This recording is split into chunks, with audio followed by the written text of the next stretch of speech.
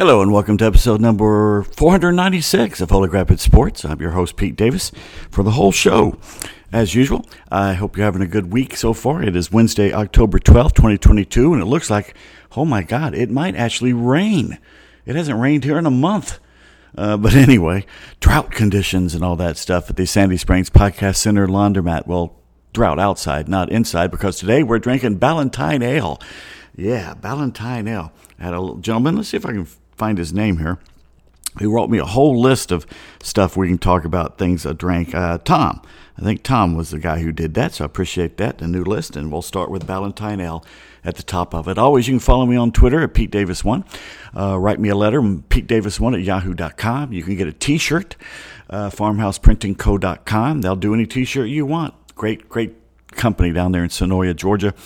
And also, if you want to be a patron of the show, I really appreciate it. If you think the show's worth keeping on the air, Patreon. And it's just look up Holy Rapid Sports. Really do appreciate it. Headlines for Wednesday, October 12th of 2022. The Braves drop a Game 1 of the National League Divisional Series. MLB playoffs, we'll talk about the other three teams, and actually 6 teams that played yesterday besides the Braves and the Phillies. If you're lucky enough to go to a playoff game, check out the new food they have at the ballpark. The drug death trial of a Major League pitcher has found its scapegoat. Move aside Alabama and Georgia.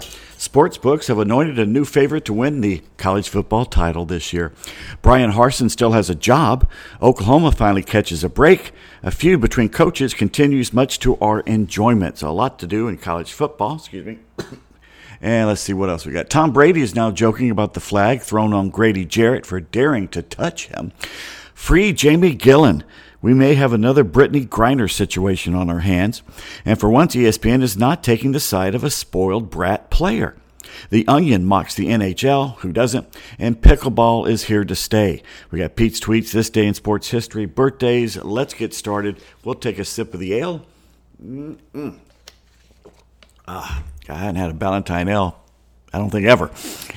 Maybe once as a Ute. Braves have now dug themselves a hole, losing Game 1 of the NLDS at home to the Phillies 7-6.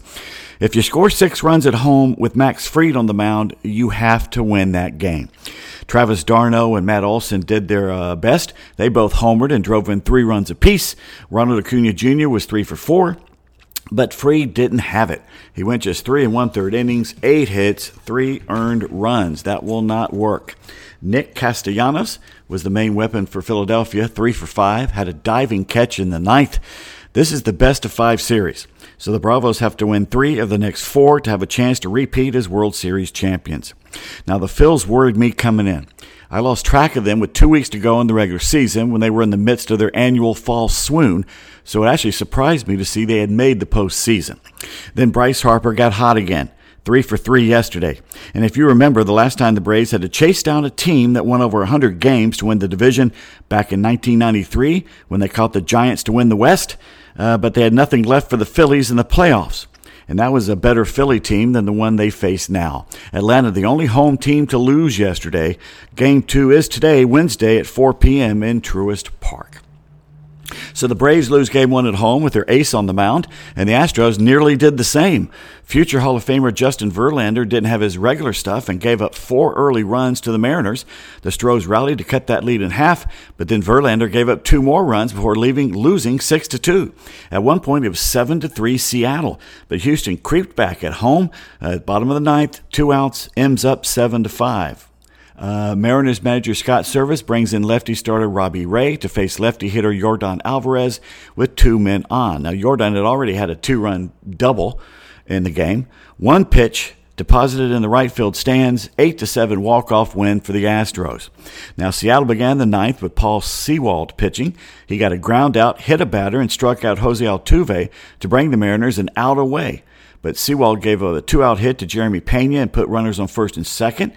Service then made the pitching change, but he did not call on another reliever. He did bring in the 2021 Cy Young Award winner in the American League, Robbie Ray. He's been mostly a starter, though, his entire career, and it showed. 1 pitch, bam. I think it was 1 pitch. I was reading while I was watching. So, the Yankees fell behind but came back to beat the Guardians in the Bronx 4-1. Wow, that's such a Boy, there's people sitting behind home plate. I tweeted this morning about it, put it on Facebook. Those are the beautiful people there sitting behind home plate in Yankee Stadium. Oh, my God. Seriously, it looks like Uncle Fester, who was either a Yeti, Greg Popovich, or the mayor of Whoville. Sitting next to him, it looked like a masked riffraff from Rocky Horror, and then sitting in front of him, the ghost of Mikhail Gorbachev. I mean, usually if you watch Dodgers games, but it's basically God's waiting room sitting behind home plate. You got Mary Hart from Entertainment Tonight. God bless her. Her and her husband still going to games, sitting in the front row. Poor Don Rickles and Larry King aren't there anymore, but pretty much there are several other cadavers that have been propped up. Every once in a while, you'll get a good-looking trophy wife sitting down there, but it's usually a bunch of guys look like they're over 80 years old, and they're all leather skin. I tell you who has two good cities that you look in the crowd, and it's good-looking women, Houston and Miami. Now, there's not a lot of people in Miami, so you can see them from a long way off, but Miami has some of the best-looking crowds, I'm telling you. But the Bronx, holy cow. And they're all dressed in black and white, and it all looks like they're all there for a Jewish funeral. It's amazing. Not that people aren't good-looking at Jewish funerals, but it's all, with all the black and white behind there, you just look and you just get depressed. But anyway, Yankees did win. Anthony Rizzo homered. Garrett Cole pitched well. Former Brave Josh Donaldson, an embarrassing moment to add to his collection. He hit what he thought was a home run to the short porch there in right field, but the baseball hit the top of the wall, bounced back to the right fielder, who promptly threw it to second base. Well, that guy threw the ball back to first because Donaldson had gone into his home run trot, Mr. Ego, even slapping the hand of the first base coach. The first baseman tagged Donaldson out. During replay, I thought we were going to have another Jeffrey Mayer episode. Is it Mayer or Meyer?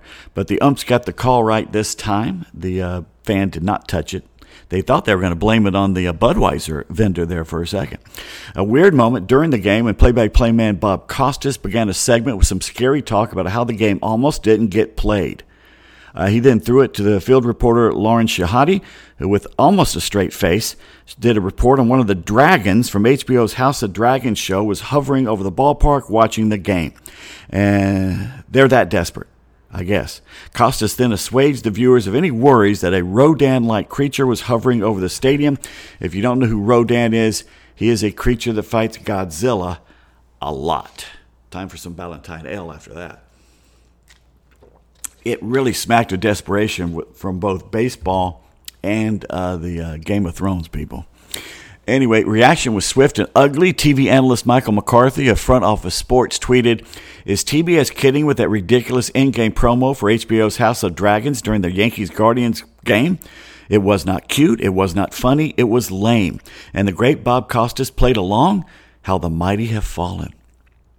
Somebody else wrote, TBS Dragon promo was the single worst in-game promo I have ever seen, and I hope that the person who gave it a green light is severely reprimanded and perhaps not allowed to lead baseball broadcasts again.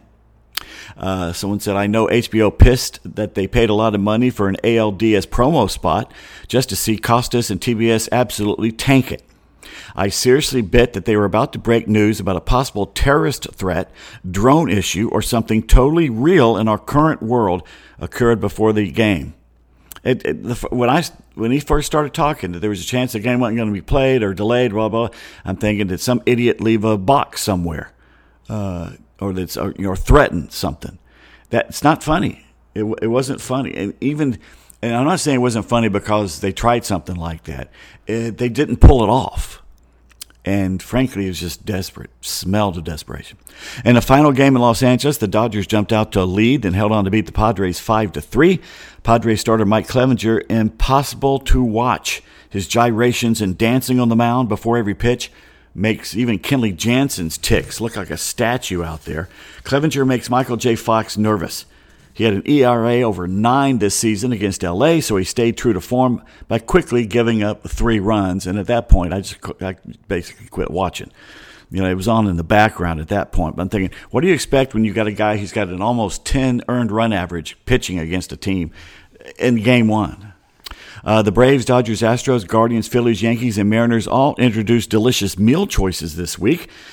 for you if you're going to the game. It's all for the playoffs. The Yanks revealed a 62 bacon burger in honor of Aaron Judge. The Bronx Bombers also showed off a new pumpkin spice milkshake. I am going to retch. The Dodgers are offering fans something called the Lomo Saltado fries, which are not fries at all. They're sautéed steak, bell peppers, and onions drizzled with ají verde sauce. Sounds delicious, but it ain't a fry. Where's the potato? The Braves brought out the Apo Taco. It's a chicken rolled in naan, it's N-A-A-N, featuring a bunch of toppings. Because Atlanta's known for its naan, or is it naan, or I don't know. I think that's an Indian dish, isn't it? A tortilla of some sort. Cleveland has a new menu loaded with all sorts of options, from nachos to hot dogs to chili to braised beef, which brings up the musical question, what were they eating before in Cleveland? Did they just hand them Cracker Jacks? A former Angels employee has been sentenced to 22 years in federal prison yesterday for getting Angels pitcher Tyler Skaggs the drugs that led to his overdose death in Texas. Eric Kay, dressed in his orange jumpsuit, handcuffs, and leg shackles, did not react when U.S. District Judge Terry Means read the sentence. Kay faced at least 20 years in prison on one of the two counts. There was no reaction from Skaggs' widow and mother or members of the family, including one of his sons who read a statement on his behalf before sentencing. A bailiff had warned observers they would be removed from the court with any outbursts. Prosecutors presented evidence of the 48-year-old Kay making derogatory comments about Skaggs, his family, prosecutors, and jurors, and phone calls and emails after he was convicted in February. A coroner's report said the 27-year-old Skaggs choked to death on his own vomit and that a toxic mix of alcohol, fentanyl, and oxycodone was in his system. So he basically pulled a Keith Moon and a John Bonham, and probably Mama Cass, too, at the same time. Anyway, college football news. Seems reports that Auburn was about to fire head coach Brian Harsin this week. Turned out not to be true this week. Of course, if he goes into Oxford and beats Ole Miss, knocks them out of the top 10, then probably out of the top 25 if they lose to Auburn, he'll keep his job for a little while longer. If he loses, I don't know. Nick Saban is hopeful Bryce Young is going to play Saturday in Knoxville. Game time decision. Sports books around the country have now anointed Ohio State as the new favorite to be the champ. And after two straight blowout losses, the Sooners are catching a break. Kansas will be without star quarterback Jalon Daniels. He hurt his right shoulder in last week's loss to TCU, so backup Jason Bean, Orson's son, will start Saturday when the number 19 Jayhawks visit the struggling Oklahomans. Daniels was hurt just before halftime in the loss as he was sacked by the Horned Frogs. After Alabama State, head coach Eddie Robinson Jr. said that Jackson State head coach Deion Sanders was not SWAC. Coach Prime entered a team meeting yesterday wearing a custom-made hoodie that said, "Who is SWAC?" on the front. On the back, it read, "I am SWAC." We'll see. We'll see if he's SWAC again next year as I sip the Ballantine Ale. What's the difference between an ale and a beer? Someone point that out to me. NFL news. Tom Brady was on the Let's Go podcast this week and was joking about the Grady Jarrett incident. Quote, "It was a long hug, a long unwelcomed hug from Grady. He was in the backfield all day." End quote. Let's see. He also delivered a classic callback to his now infamous tablet-breaking tirades against the Saints last year twice. Quote, "What I do is throw tablets, and I didn't have one accessible at the time," he joked. He had a hell of a game, Grady did. I'll leave it at that. End quote. Meanwhile, Commanders coach Ron Rivera has apologized to his interim quarterback Carson Wentz, for comments the coach said were misconstrued on Monday regarding if there is a gulf between his rebuilding team and its NFC East rivals. "Carson and I had a nice conversation, so I think we're ready to roll." So what did Rivera say if you didn't hear? Basically, he was asked to compare his team with other teams in the division and what's the difference. Everybody else is 4-1. And Rivera answered with one word, quarterback. You could actually hear the screams of Wentz outside the news conference as Rivera's bus rolled over him several times, backed up a few times. Former Washington quarterback Alex Smith called out Rivera for throwing his current signal caller under the proverbial bus. It really was low class for Ron Rivera, too. Free Jamie Gillan. We may have another Brittany Griner problem on our hands, except this time it ain't Russia. It's those cold-hearted bastards in Britain. New York Giants punter Jamie Gillan did not travel back with the team from London. He remains overseas, probably in the Hooskow, as he deals with a passport issue. The Giants defeated the Packers Sunday at Tottenham Hotspur Stadium. They were aware of the issue prior to the trip and expect Jamie back this week. They play the Ravens on Sunday, but I don't know. Gillan is nicknamed the Scottish Hammer, is a native of Inverness, Scotland, came to the U.S. as a teenager.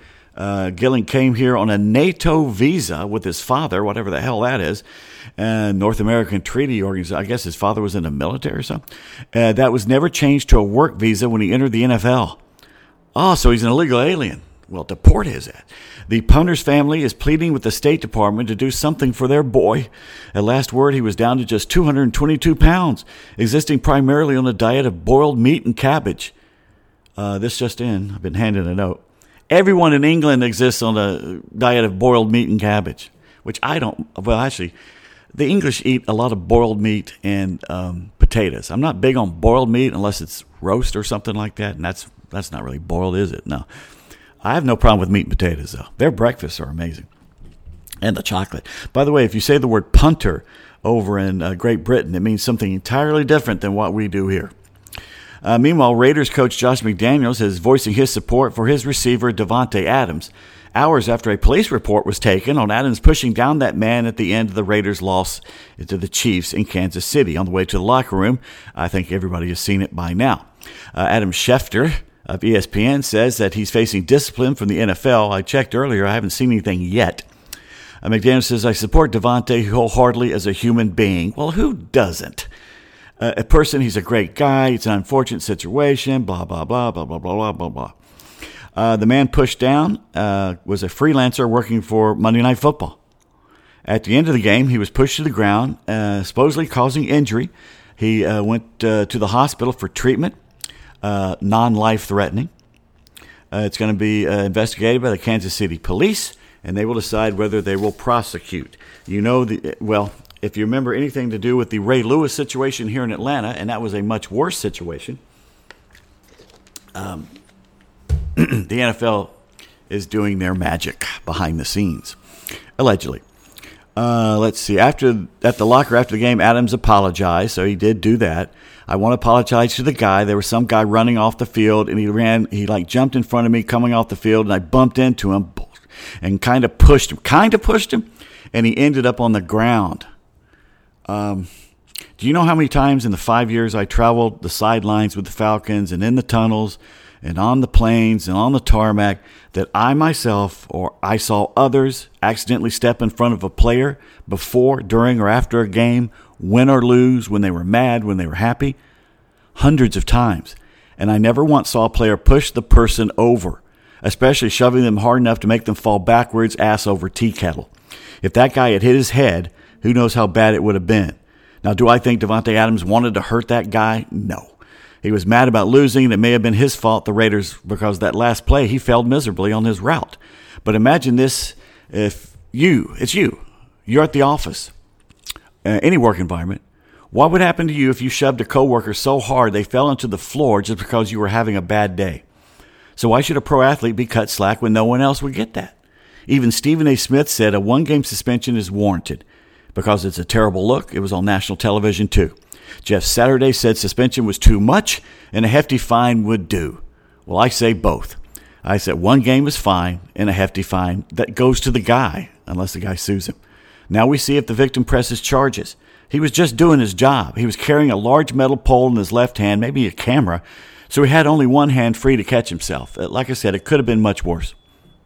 And again, life imitates art. Just a week ago, The Onion ran a story with this headline: offensive coordinator draws up perfect play for crushing defenseless photographer on sideline.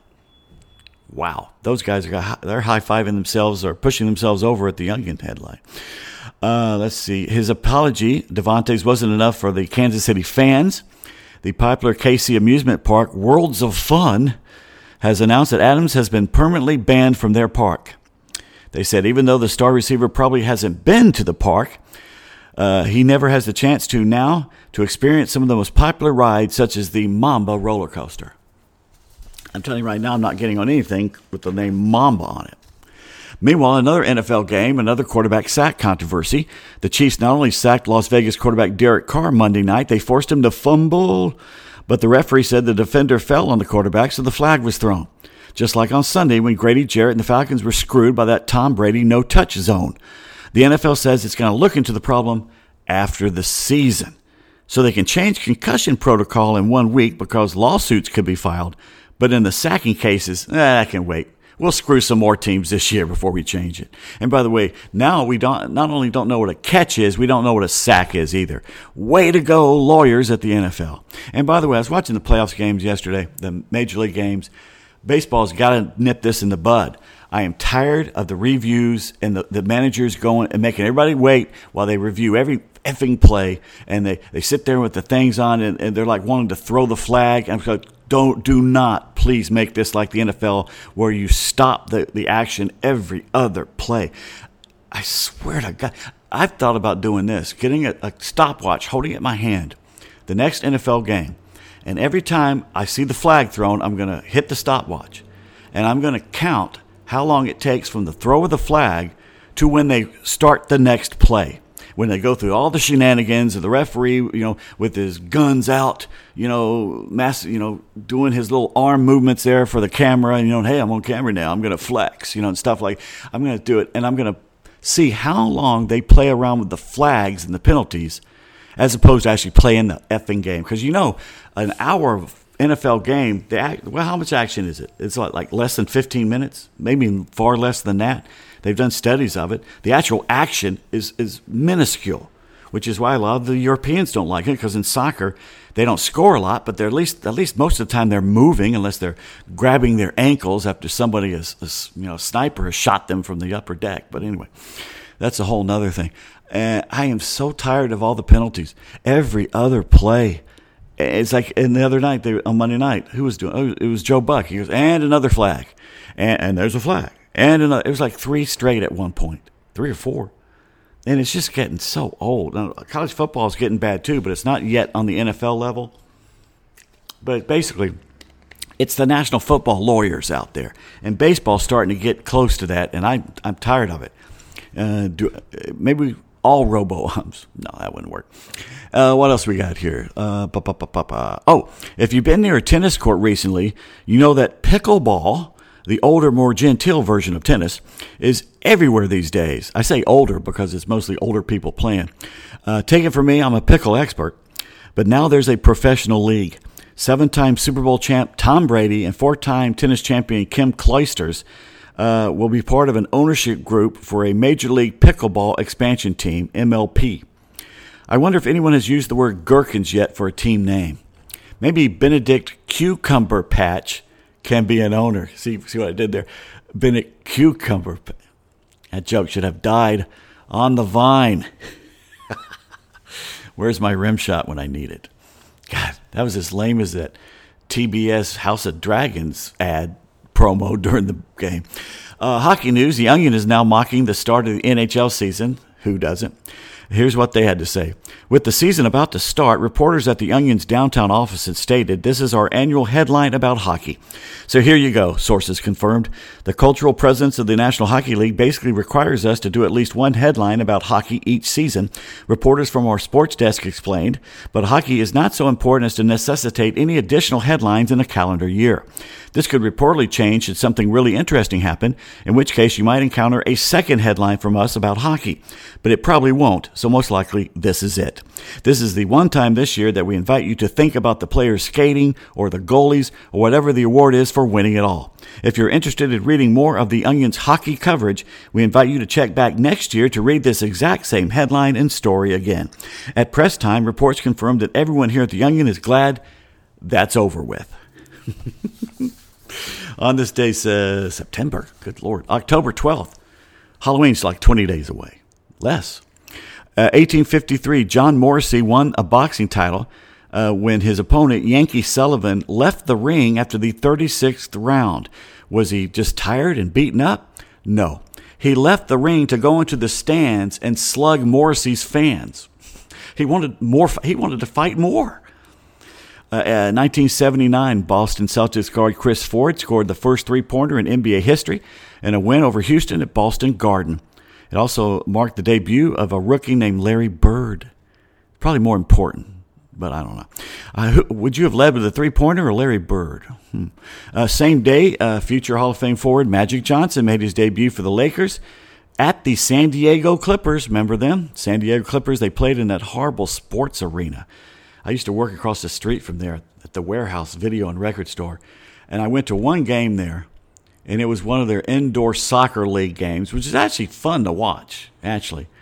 And there was a former Atlanta soccer star that was coaching them. Was it Phil Woosnam or somebody? No, I don't think it was somebody. I remember his name. And what a crap hole that place was. And I think it's still there. Someone told me it was. Lakers won the game by 1.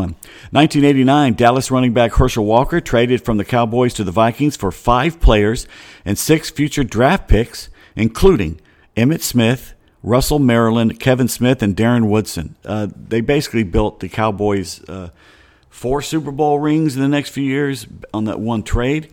Herschel, of course, the next senator from the state of Georgia. 1991, boxer Hector Camacho arrested for driving while getting oral sex. Who among us, show of hands? Birthdays. In fact, I tell you what, driving up Peachtree Industrial right before the anyway. Birthdays, 1874, Jimmy Burke, third baseman for the Pirates. Coach in the World Series 1932 for the Yankees. They won. He also managed the Cardinals, born in St. Louis, died in 1942. 1905, Rick Farrell, Hall of Fame catcher, 8-time All-Star for the Red Sox and Senators. His brother was a good pitcher. Born in Durham, North Carolina, he died in 1995. 1906, Joe Cronin, Hall of Fame shortstop, 7-time All-Star, also managed the Red Sox and Senators. He was the American League president from 1959 to 73. Born in San Francisco, died in 1984. 1910, this one's for you Yankees fans, Bob Shepard, PA announcer from 1951 to 2007. And now, number 9. No, sir. He also did the New York Giants from 1956 to 2006. Well, he was the PA announcer. He wasn't actually doing the players. Bob Shepard, born in Richmond Hill, New York. He died 12 years ago. 1921, Jaroslav Drobny, Czech ice hockey player, won the Olympic silver medal in 1948 and was also a tennis player. He won Wimbledon in 1954, won the French Open in 51 and 52. Find somebody, a hockey player these days that could also win Wimbledon. Wow. He was born in Prague, Czech Republic, died in 2001. Good grief, that's 80, that's good long. Also the same day, 1921, Les Horvath was born, Hall of Fame, College Hall of Fame quarterback and halfback, won the Heisman Trophy in 1944, the first Buckeye player to win the award. Also national championship for Ohio State in 1942, born in South Bend, Indiana, and he went to Ohio State. He died in 1995. Take a sip of the Ballantine here as we come down to the stretch run. In fact, no. Oh, okay, who else we got here? Birthdays. 1932, Ned Jarrett, American race car driver and announcer, had 50 Grand National victories, born in Conover, North Carolina. Also on this date, October 12th, 1940, Glenn Beckert, have his baseball card. Second baseman, an all-star in the 60s and 70s. Gold Glover in 68 for the Cubs. Him and Don Kessinger were pretty damn good double-play tandem there for a while. He was born in Pittsburgh. He died a couple years ago. 1965, Chris Chandler, first quarterback to get the Falcons to a Super Bowl. Played for the Houston Oilers and Falcons out of Everett, Washington. He was a strange cat, but he was a pretty good NFL quarterback.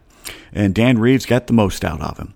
1968, Leon Lett, defensive tackle and coach with the Cowboys, born in Mobile, Alabama, will forever be remembered for that Thanksgiving Day. I remember sitting out watching it with my dad and brother and a few other people were watching. Remember the snow game? Was that in Dallas where they had the open roof, you know, that square cut in the roof where Jerry Jones says God could watch his team? And I think it snowed in there, and they're playing the Dolphins, weren't they? And there was a fumble or something, or a kick or a field goal or something, some attempt where the ball's bouncing around the goal line, and all they had to do was leave it alone. The Dolphins are standing around looking at it, and Leon Lett comes sliding in from nowhere, sliding in the snow, tries to grab the ball, and basically, I think, forces it into the end zone or out of the end zone or something. It was just a stupid play. But it's funny to look back now, 400-pound guy sliding through the snow.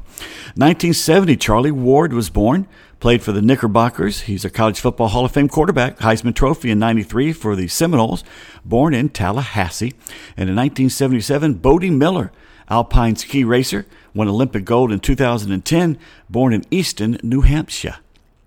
Dead people on October 12th, 1967. Nathaniel Nat Pendleton was an American wrestler, won a silver medal in the Olympics of 1920, but also known as an actor. You'll see him in some of the Thin Man movies with William Powell and Myrna Loy. I think he played the New York City policeman Guild. And all these years, I thought his name was Gil, but I think his name is Guild in the movies. He was also in Reckless. He was in a lot of movies back in the 30s and the 40s. He died of a heart attack. He was 72. 1969, we lost Sonja Henie. Sonja Henie, Norwegian skater, at one point maybe the most well-known person in the world. Won Olympic gold in 1928, 32, and 36. She was an actress in the movies like My Lucky Star. Died from leukemia. She was just 57, but there was a time back in the 20s and 30s where everyone in the world that knew anything about the Olympics or movies knew Sonja Henie. She was kind of like, I'm trying to think who she'd be like today. She'd be like a Kim Kardashian, but as an athlete, something like that. 1996, René Lacoste, French tennis player, 7 Grand Slam titles. Also started Lacoste clothing. You know, the little alligator. Is it an alligator or a crocodile? Everybody wore those back in the 70s. He died of heart failure. He was 92. 1999, Wilt Chamberlain died. Hall of Fame center for both college and the pros. 4-time NBA MVP, 13-time All-Star. Won the championship in 67 and 72. Let's see. He was also MVP in 72. Played for the Philadelphia and San Francisco Warriors, the 76ers, and the Lakers. He died of heart failure at 63. And I actually got to see him play back when the Hawks were playing in Alexander Memorial Coliseum. It was the first major league professional sport we went to. Even before a Braves game, we went and saw the Hawks play. And I have a ticket stub somewhere. The Lakers either tied or beat the NBA record for most consecutive games won. It was like 33 or something. And they did it against the Hawks, either tied it or surpassed it. And I've got that somewhere. But I saw him play. And Jerry West. I just missed Elgin Baylor, I think. And Gail Goodrich. I mean, was it Happy Hairston on that team, too? But it was a great team. And the Hawks had a really good team at the time, too. 2003, Bill Shoemaker, Racing Hall of Fame jockey, over 8,800 victories. Won the Kentucky Derby in 1955, 59, 65, and 86. Died of natural causes. He was 72 degrees. No, he's 72 years old. All right, let's do a little Pete's Tweets. Here's interesting. Every morning we exchange texts between Kimmer and Flounder and me about what we're going to talk about. And one of my topics was Heckle and Jekyll are real. There's 2 birds out there who basically are acting like the old cartoon Heckle and Jekyll, which I don't think are politically correct anymore, from Dumbo or whatever. I think didn't they edit them out of the movie because it's kind of racist or something? But anyway.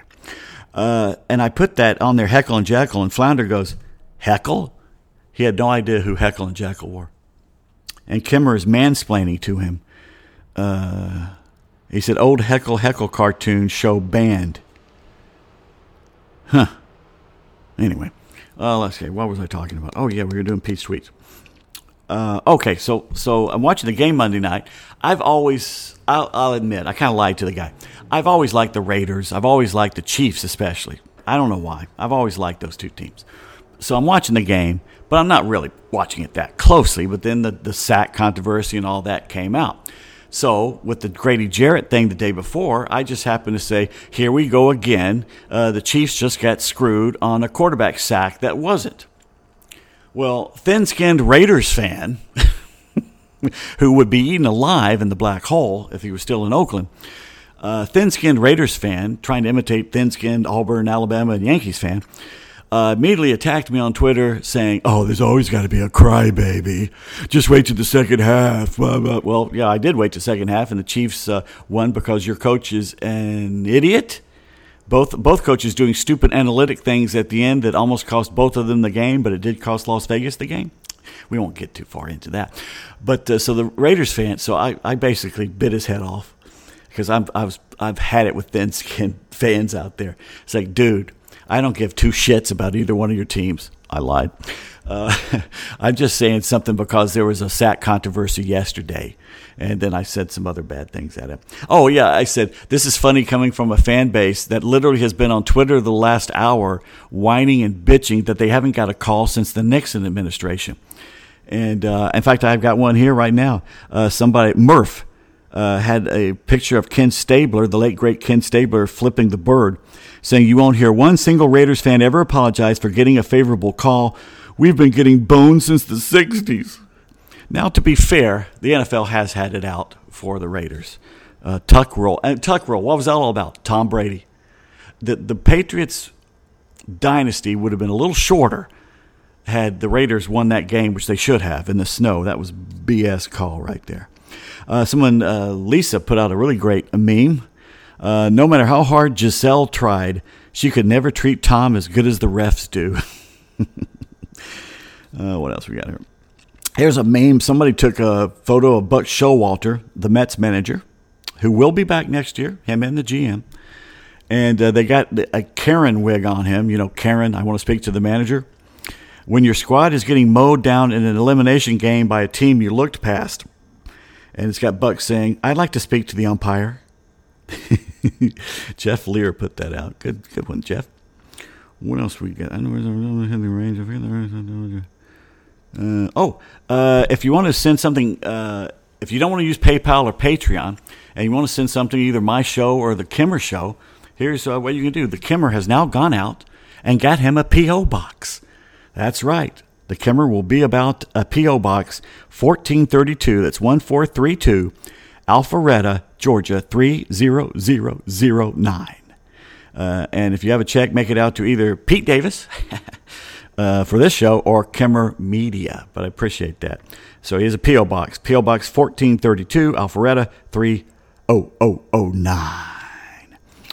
The little bastards at Little Debbie have come up. Remember, every Christmas they have those Christmas tree cake things. They're delicious. They've now come up with Christmas tree cake ice cream. Let's see who else we got here. Oh, sad news I saw this last night. Angela Lansbury died in her sleep at her L.A. home. Actress and singer. I mean, from Broadway to the movies, TV. She did everything. Won every award you can win. She was 96 years old, born in London, died in L.A. She, of course, Murder, She Wrote. Most people remember her back in the 80s and 90s. It was on like 12 years. And in 2013, my brother and I were touring London, and we were at Loose Ends one night. And we said, well, what the hell's going on? There's always something going on in London. I said, let's go see a play. Hell, we're in London. There's two places to see a play, New York or London. Let's go see a play. So we went down to the Sir John Gielgud Theatre, spelled with an R and E at the end, not E-R, you heathens, and went down to the John Gielgud Theater, which is nice, old. All the old theaters there are beautiful. The theater district is you talk about alive. People coming out to the bars and restaurants after it. That is a lively downtown scene if you avoid the stabbings. And so we go down there. It's a little theater, not very big. And she's in a play called Blithe Spirit, which has been made into a movie a couple times. And it was a good play. It was a funny play. And she plays, if not a ghost, something about a ghost. She was 87 at the time. And she's doing pratfalls, falling on couches and stuff at 87. She's still doing physical comedy, which is amazing. She died at age 96. She goes, at one point, they said, how are you so old? And she goes, I'm like the tides. I just keep going on and on, in and out.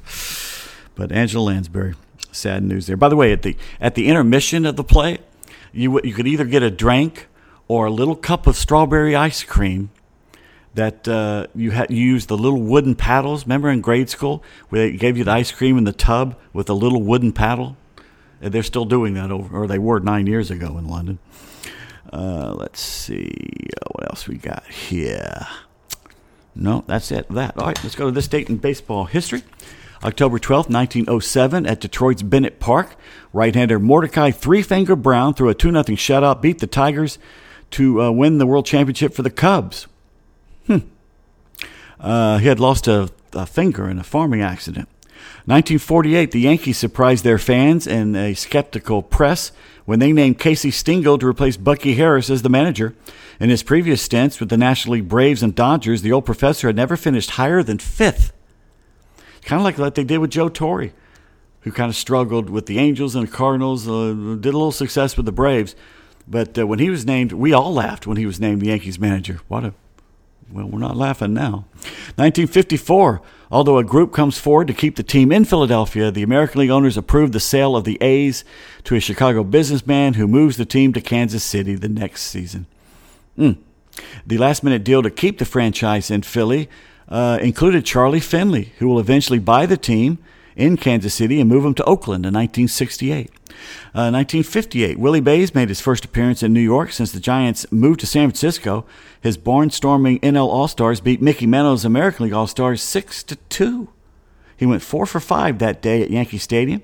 He bested the Mick at a home run hitting contest 2-1 in front of 21,000 fans. October 12th, 1963, the last game featuring major leaguers played at the historic Polo Grounds. The Latin Stars from the NL beat their AL peers 5-2, the only and first and only Hispanic Major League All-Star game.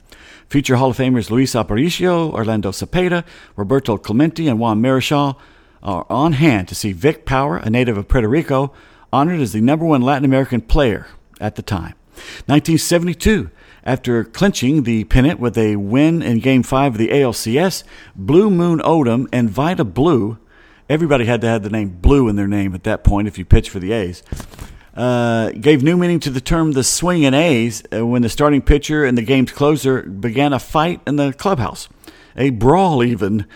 Odom, who left after 5 innings, having allowed a run on 2 hits, took exception to the universal choke sign made by Vida when the reliever used the gesture to answer his own question, how come you starters can't finish what you began? Wow. That's Ron Rivera type throw under the bus. 1986, the Angels ahead 5-4 and 1 strike away. I remember watching this game. 1 strike away from going to the Fall Classic.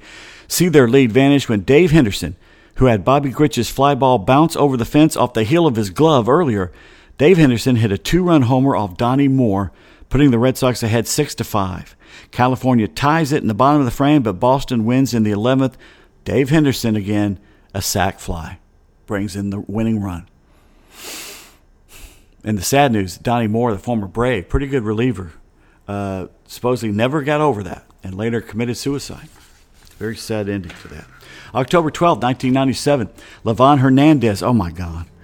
Do we really have to relive this day, Braves fans? Livan Hernandez, a complete game performance in Miami, struck out 15 Braves and the Marlins 2-1 victory, Game 5 of the NLCS. He was also the winner of Game 2. They went on to win the World Series. He's also the MVP of the NLCS. And as we all know, Eric Gregg, the late Eric Gregg, who was behind the plate that day and had to be pushing 400 pounds, should not have been there, was a bad umpire. Good personality, but a bad umpire. Was calling balls at least a half a foot outside for Livan Hernandez.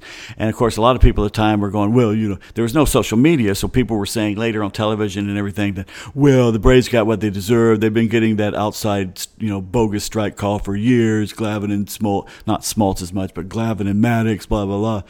But anybody who watched that game with any fairness in their heart knows that Eric Gregg was either way off his game that day or something untoward was happening. 2021, the Braves came from behind. Here's a better Braves memory. The Braves came from behind 1 year ago today as Freddie Freeman homered off Josh Hader of the Brewers in the 8th inning to secure a 5-4 win and to advance to the NLCS. That was amazing. Hader hadn't given up a homer all year, I think, to a left-hander.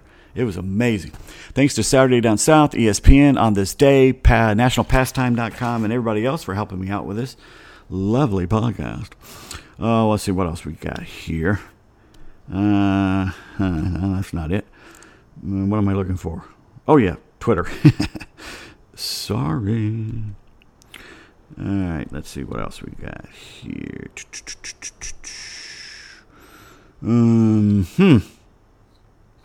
Not seeing a lot jumping out here.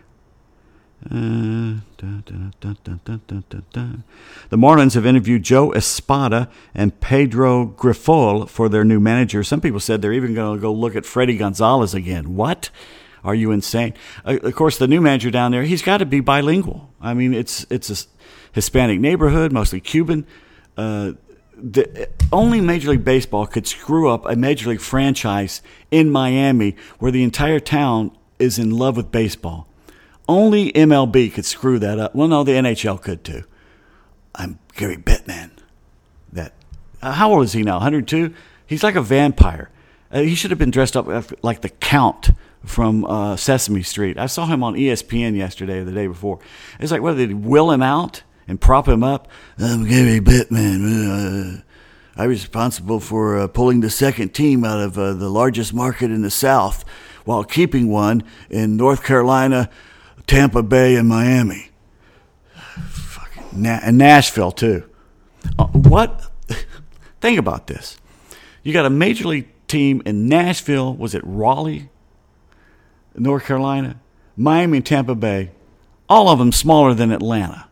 And you pull not one but two NHL teams out of the Atlanta market. Not because they won't support them. It's because your incompetence put the worst ownership group in the history of North American sports in charge of them for a decade. And the worst GM, Don Waddell. Holy cow. Oh, what else we got here? Sorry to go on that rant. My role since I was a kid. Travis Kelce, the Chiefs tight end, says that Al Bundy has been my role model since I was a kid. Married with children, Al Bundy. What is this? Something going on between Joey Bautista and the... Joey Bautista supposedly throwing shade on the Blue Jays. Not really. What else we got here? Boy, I'm not seeing a lot here. Not seeing a lot sports-wise. Yeah, all right. Let's just... What is this? No. That's it. All right, let's go to ESPN and check something out.